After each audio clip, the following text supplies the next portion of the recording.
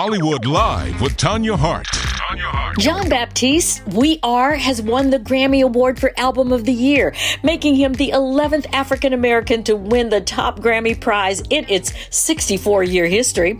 Well, John had 11 nominations going in. He won 5, but that big win for Album of the Year was definitely an upset over heavyweights, including Doja Cat, Olivia Rodrigo, and Billie Eilish, just to name a few. His gleeful dance performance of Freedom capped off a night of goodwill and cheer. Backstage, he had this to say. Yeah, I really don't do it for the awards. I really believe that music is something that's so subjective. But I was having such a good time. We just performed.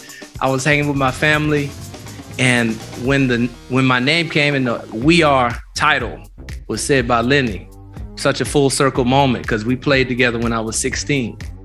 So it just it was surreal, just mainly because of the moment and after everything that happened and the lead up to it, and then seeing Uncle Lenny up there, it was just like a whole vibe of like, this is far out. Did that happen just now?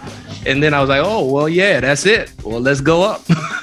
So, yeah, I really am so grateful. And for all these stories and more, make sure you follow me on Twitter and Instagram at Tanya Hollywood and at AURN.com.